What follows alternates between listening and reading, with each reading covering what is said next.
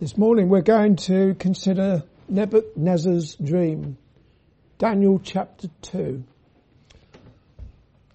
It will be seen that the king of Babylon had a recurring dream that troubled him and woke him up.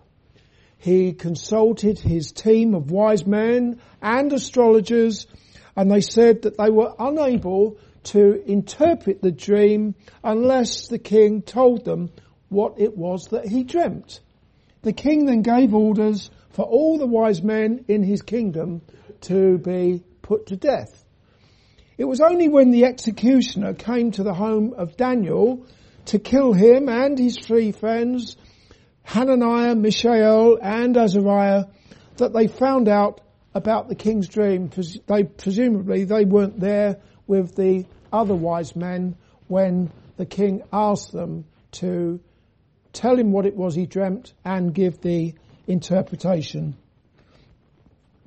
Daniel managed to secure from the king a bit of extra time during which he and his friends prayed, and God revealed to him both the dream and the meaning of it.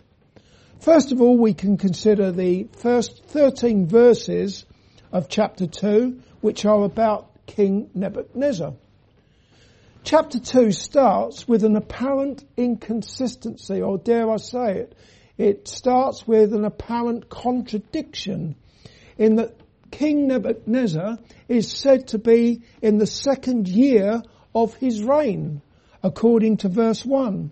And then later on in chapter 2, the king speaks to Daniel, who by this time had graduated with his three friends after 3 years of studying the Babylonian language and literature, which commenced during Nebuchadnezzar's reign. 3 years of study commenced during Nebuchadnezzar's reign, and yet we're told here in chapter 2, verse 1, that it was in the second year of the reign of Nebuchadnezzar, and so on. The only reason I mention this is because there are those who have no interest in God. They've got no interest in the Saviour. They've got no interest in the Word of God, other than to point out apparent contradictions which they have heard from other skeptics, or they have found out for themselves on Google searches. Invariably, they bring up those apparent contradictions as nothing more than a diversion in order to avoid hearing about repentance and faith in the Lord Jesus Christ for the forgiveness of their sins. If ever you, as a Christian, have a conversation with someone who throws an apparent contradiction grenade at you, well, if you're able to give an answer, all well and good. But if not, so be it. And it's not as if your ignorance on that particular matter validates that apparent contradiction. Usually the answer is something very straightforward.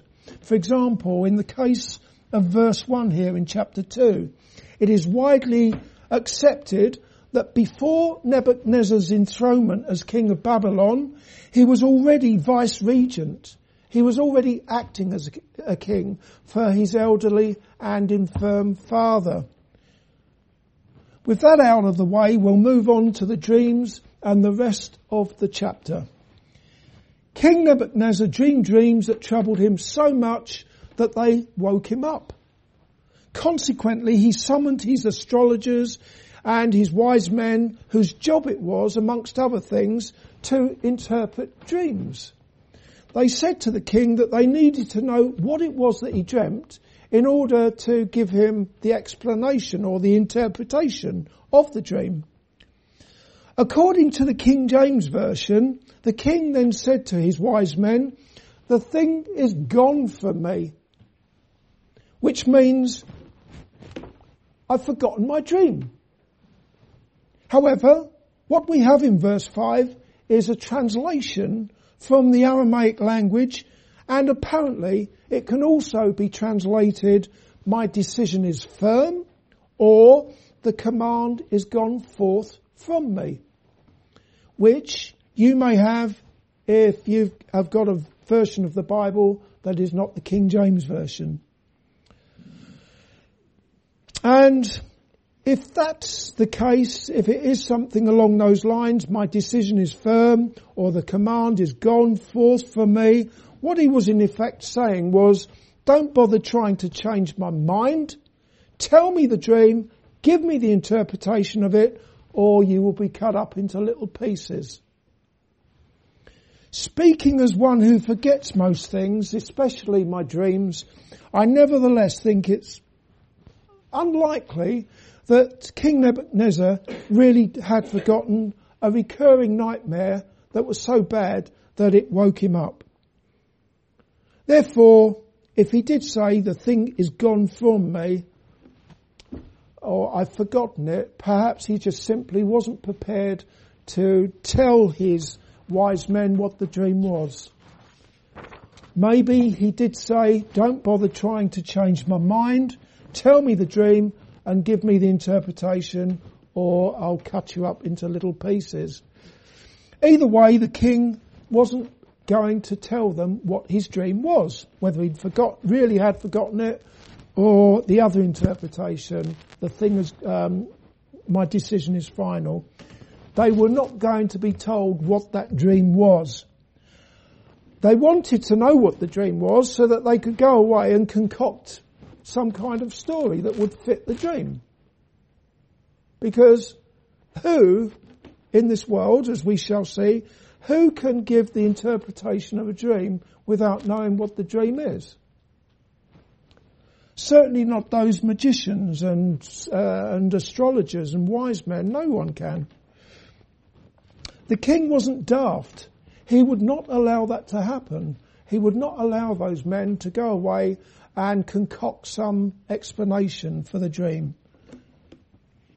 And we can see that to be the case. Let's have a look at verse 9 there, where the king says, but if ye will not make known unto me the dream, there is but one decree for you, for ye have prepared lying and corrupt words to speak before me. He knows they're a bunch of liars.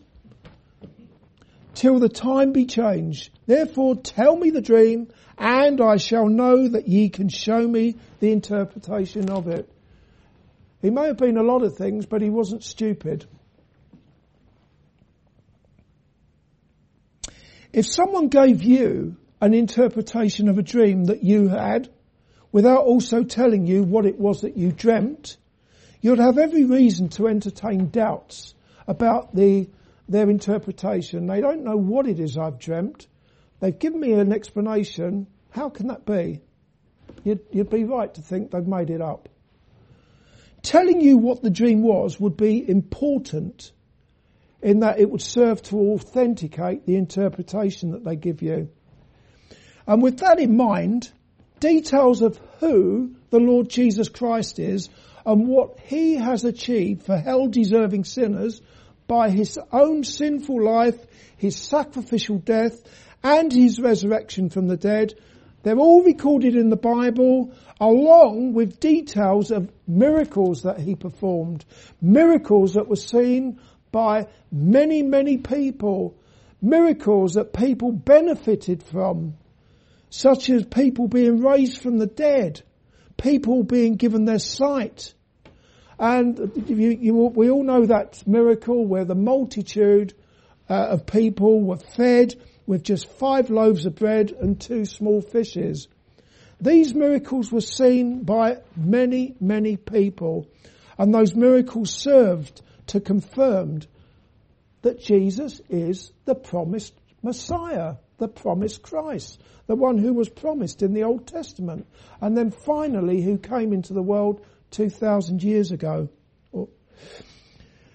As it is written at the end of John's Gospel in chapter 20, verse 30 and 31, and many other signs or miracles truly did Jesus in the presence of his disciples, which are not written in this book, but these are written that ye might believe that Jesus is the Christ, the Son of God, and that believing ye might have life through his name.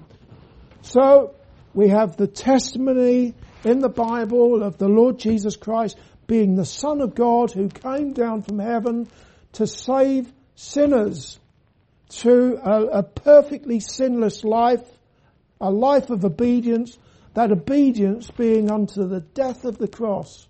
That is all recorded for us in the Bible. Additionally, we have his miracles recorded in the Bible, miracles that were seen by many, many people. Therefore, there's no excuse not to repent and trust in the Lord Jesus Christ, the Son of God, as your Saviour from sin. If there's someone in here today who has not believed on the Lord Jesus Christ, the time has come for you to believe. He came into this world. He performed the miracles that confirmed that he is the promised Messiah spoken of in the Old Testament. Believe on the Lord Jesus Christ and you will be saved. Coming back to Daniel chapter 2, in verses 11 through to 13, there was an admission from the astrologers that only the gods were able to do as the king had asked of them. And true to his word, the king gave orders for the destruction of all the wise men of Babylon, including Daniel, the Hebrew, and his 3 companions, Hananiah, Mishael, and Azariah. Well, we'll now turn our attention to Daniel and his friends.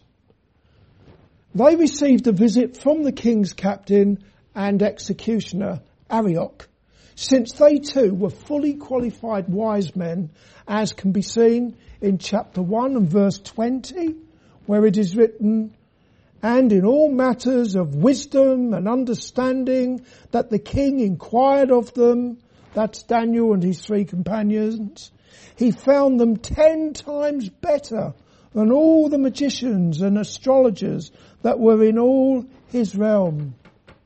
So that meant that Daniel and his companions were for the chop as well, as a result of this royal edict to kill all the wise men, because they're a bunch of frauds and liars, and they can't tell him his dream and the interpretation thereof.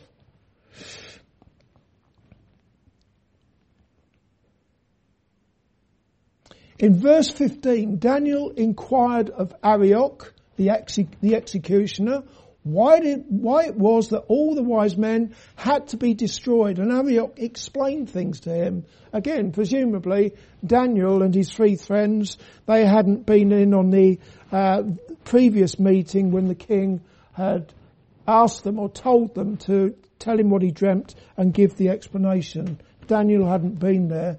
So Arioch explained things to Daniel and his friends.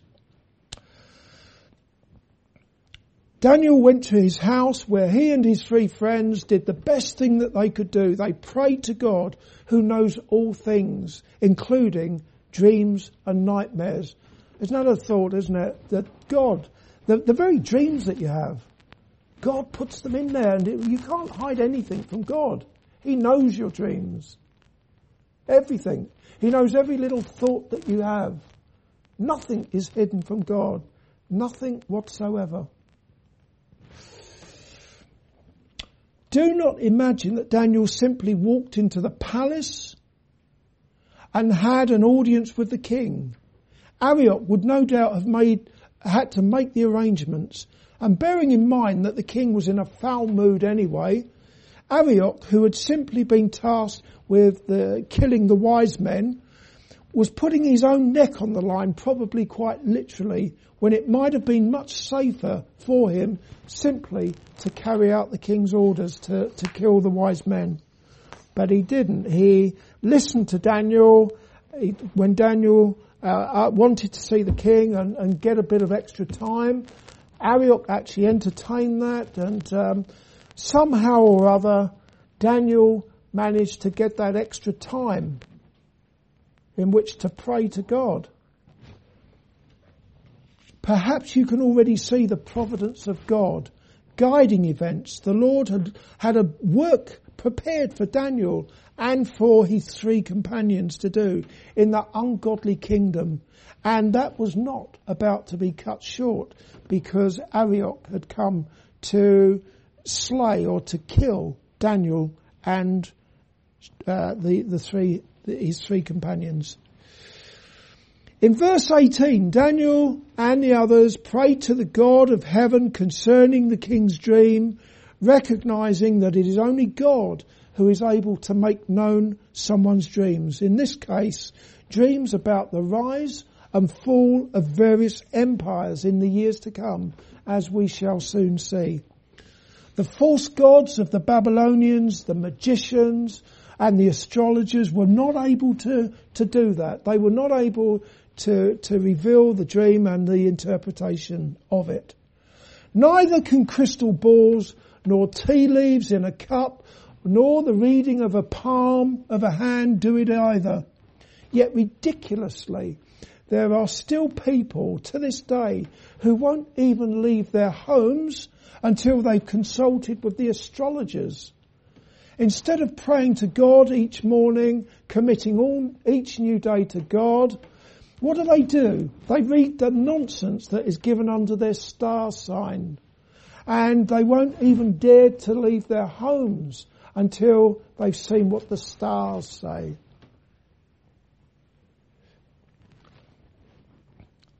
In verse 19, God revealed the dream to Daniel and his friends, and he gave them the interpretation of that dream, whereupon they praised God for revealing deep and secret things to them.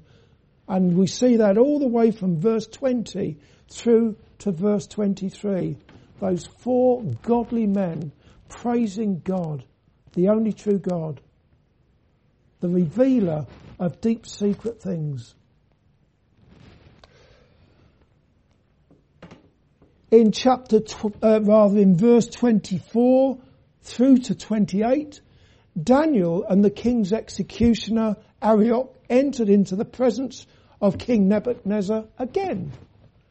First of all, Arioch blew his own trumpet when he said to the king, "I have found a man of the captives of Judah that will make known unto the king the interpretation."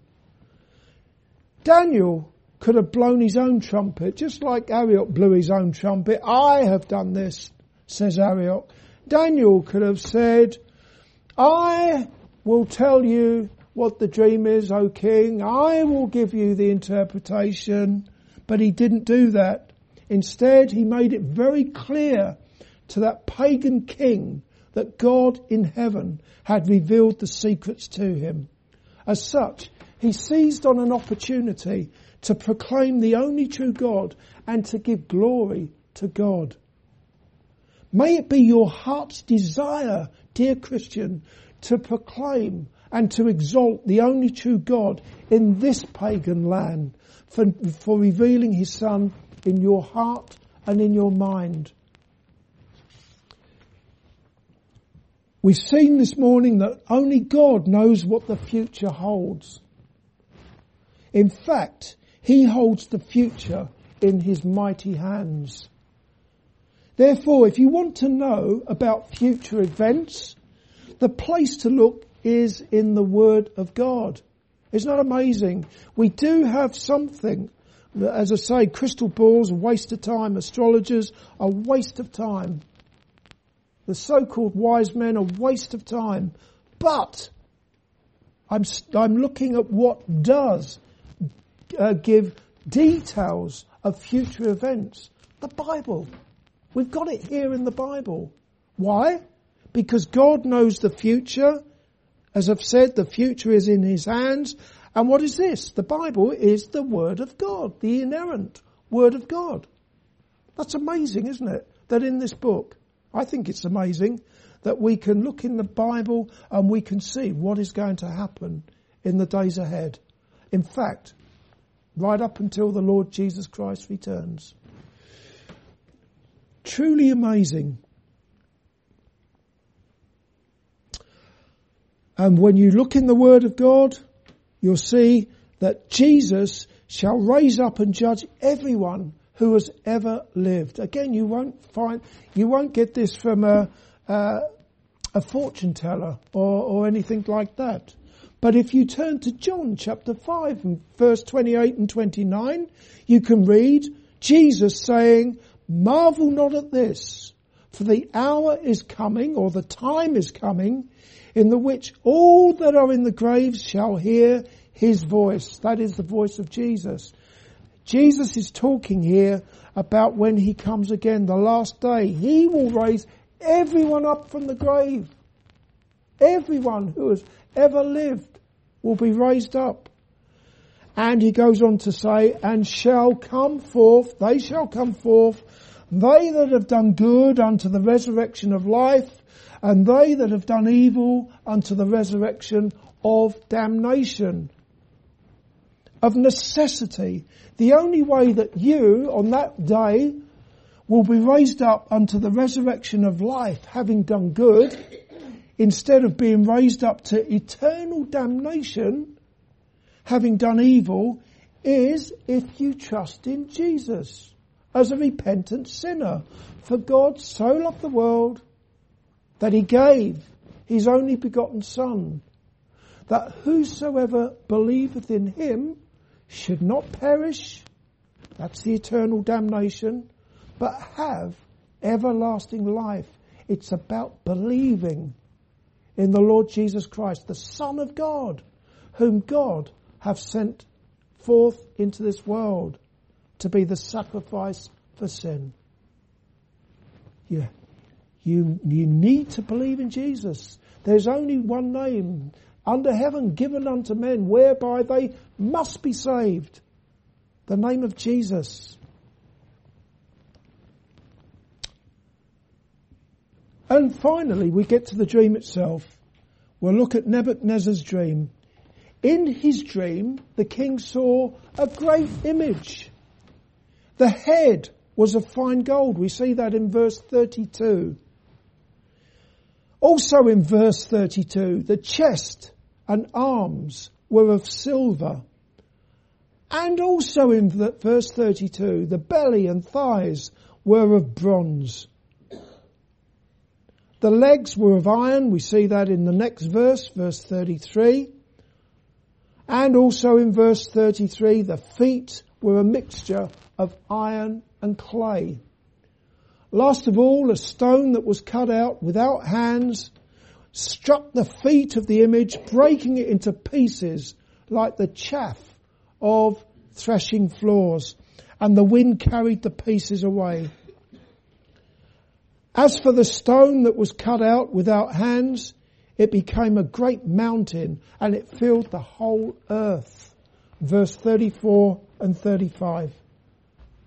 So we've got that image that's given to us here of that the king saw in his dream. Last of all, a stone, breaking that image to pieces, a stone not made with hands.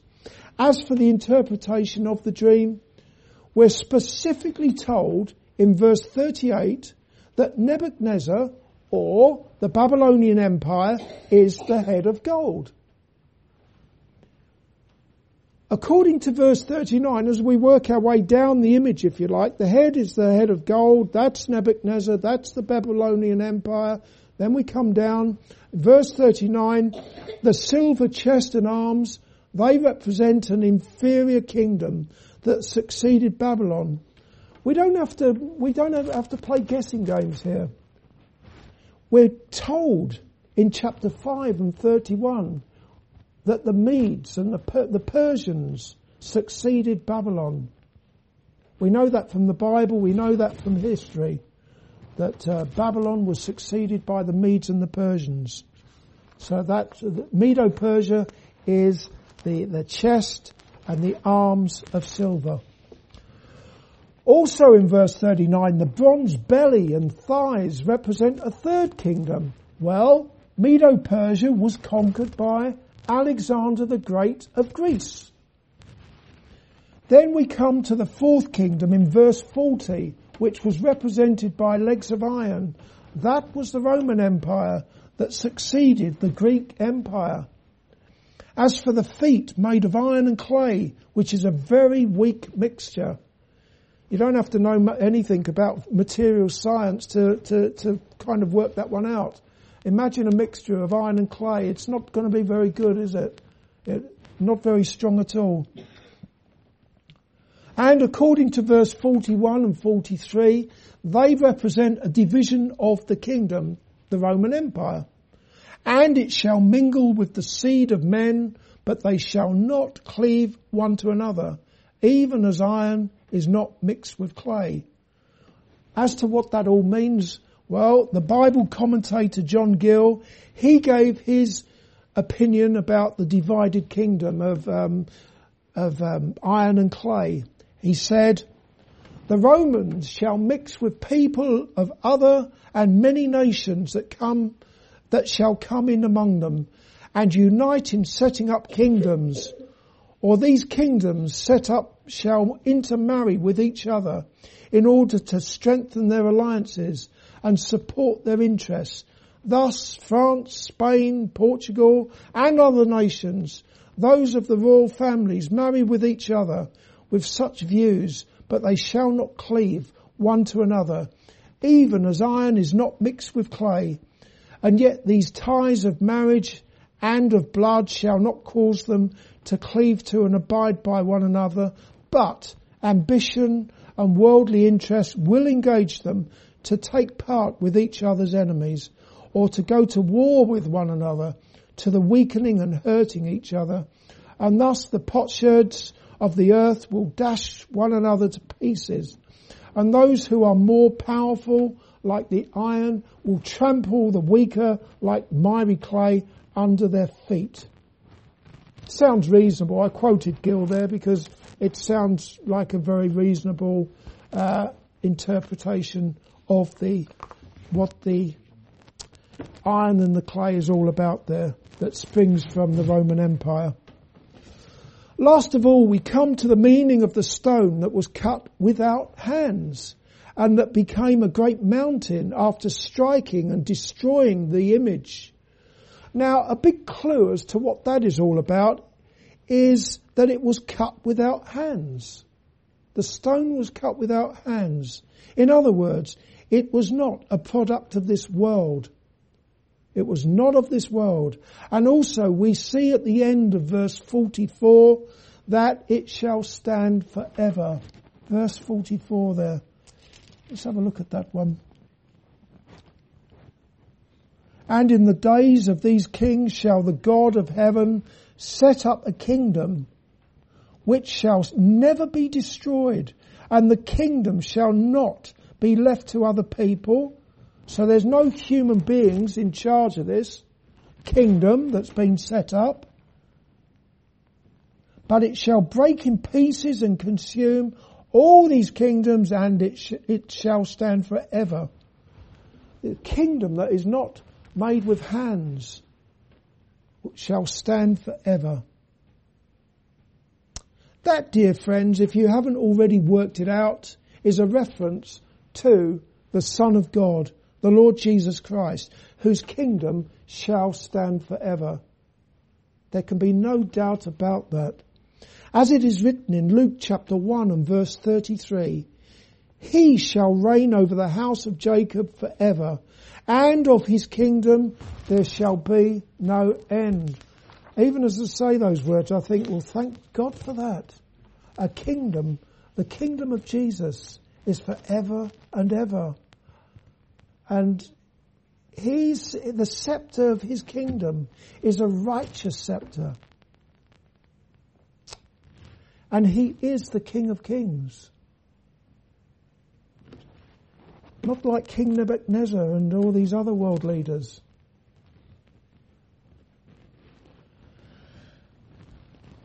As we finish, let's consider the following. In Daniel chapter 2, Almighty God has revealed to us the rise and fall of various earthly kingdoms, but most of all, he has revealed to us the kingdom of his dear Son, the Lord Jesus Christ, which began to be set up in the days of the Roman Empire. Like the tiny mustard seed in Matthew chapter 13 that became a tree with birds of the air taking shelter in it. The kingdom of Christ began as a stone not made with hands and has become a great mountain as day by day repentant sinners who have believed in the Lord Jesus Christ, King Jesus, as their saviour from sin, are delivered or rescued by God from the spiritual darkness of slavery to sin and Satan, and they are being transferred by God into that everlasting kingdom of his dear Son. This revelation from God even comes to us with illustrations. The image and the stone in a recurring dream that God put into the mind of a tyrannical pagan king. All this revelation that we have in Daniel chapter 2, and even a picture of it as we're reading it, we can picture the image.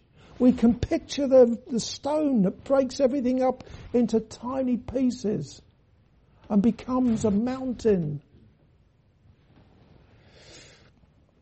I still don't know for sure if King Nebuchadnezzar really did forget that nightmare of his, or else he just simply wasn't prepared to tell his lying, deceiving, so-called wise men what it was that he dreamt. Even if the king had told his astrologers and magicians what the dream was, you can be sure that whatever lies they would have concocted, those lies would have had nothing to do with the rise and fall of empires, including the king's empire. And in time to come, the setting up by God of an everlasting heavenly kingdom, which, as we have seen, is precisely how future events have unfolded, with the rise and the fall of earthly empires, and most significantly of all, the growth of the kingdom of the Lord Jesus Christ. What do we see now for ourselves? Over 2,500 years after Nebuchadnezzar had his dream, what do we see in our day and age? For one thing, you may be aware that the mighty American empire is in free fall, or it appears to be in free fall, and communist China is on the ascent. Also, there have been various other empires that have come and gone, not least of all the British Empire, which at its height was the biggest empire in history. But what is it now? A commonwealth of nations, with nations leaving and coming, joining up again, leaving and joining up, just a loose association of nations. What else do we see in our day and age? Sabre rattling and a continual threat of war and the inevitable deadly consequences as the big nations vie for more land, for power, for world dominance. And they're all a bunch of crooks, just like we see with the nations of old.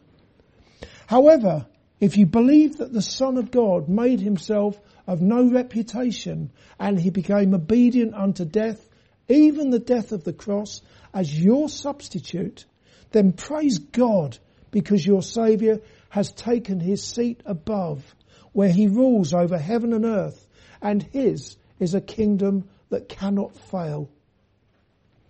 As for all of you who are still hanging on to your sin, and you still have not bowed the knee to King Jesus, what hope do you have that reaches beyond this morally corrupt world?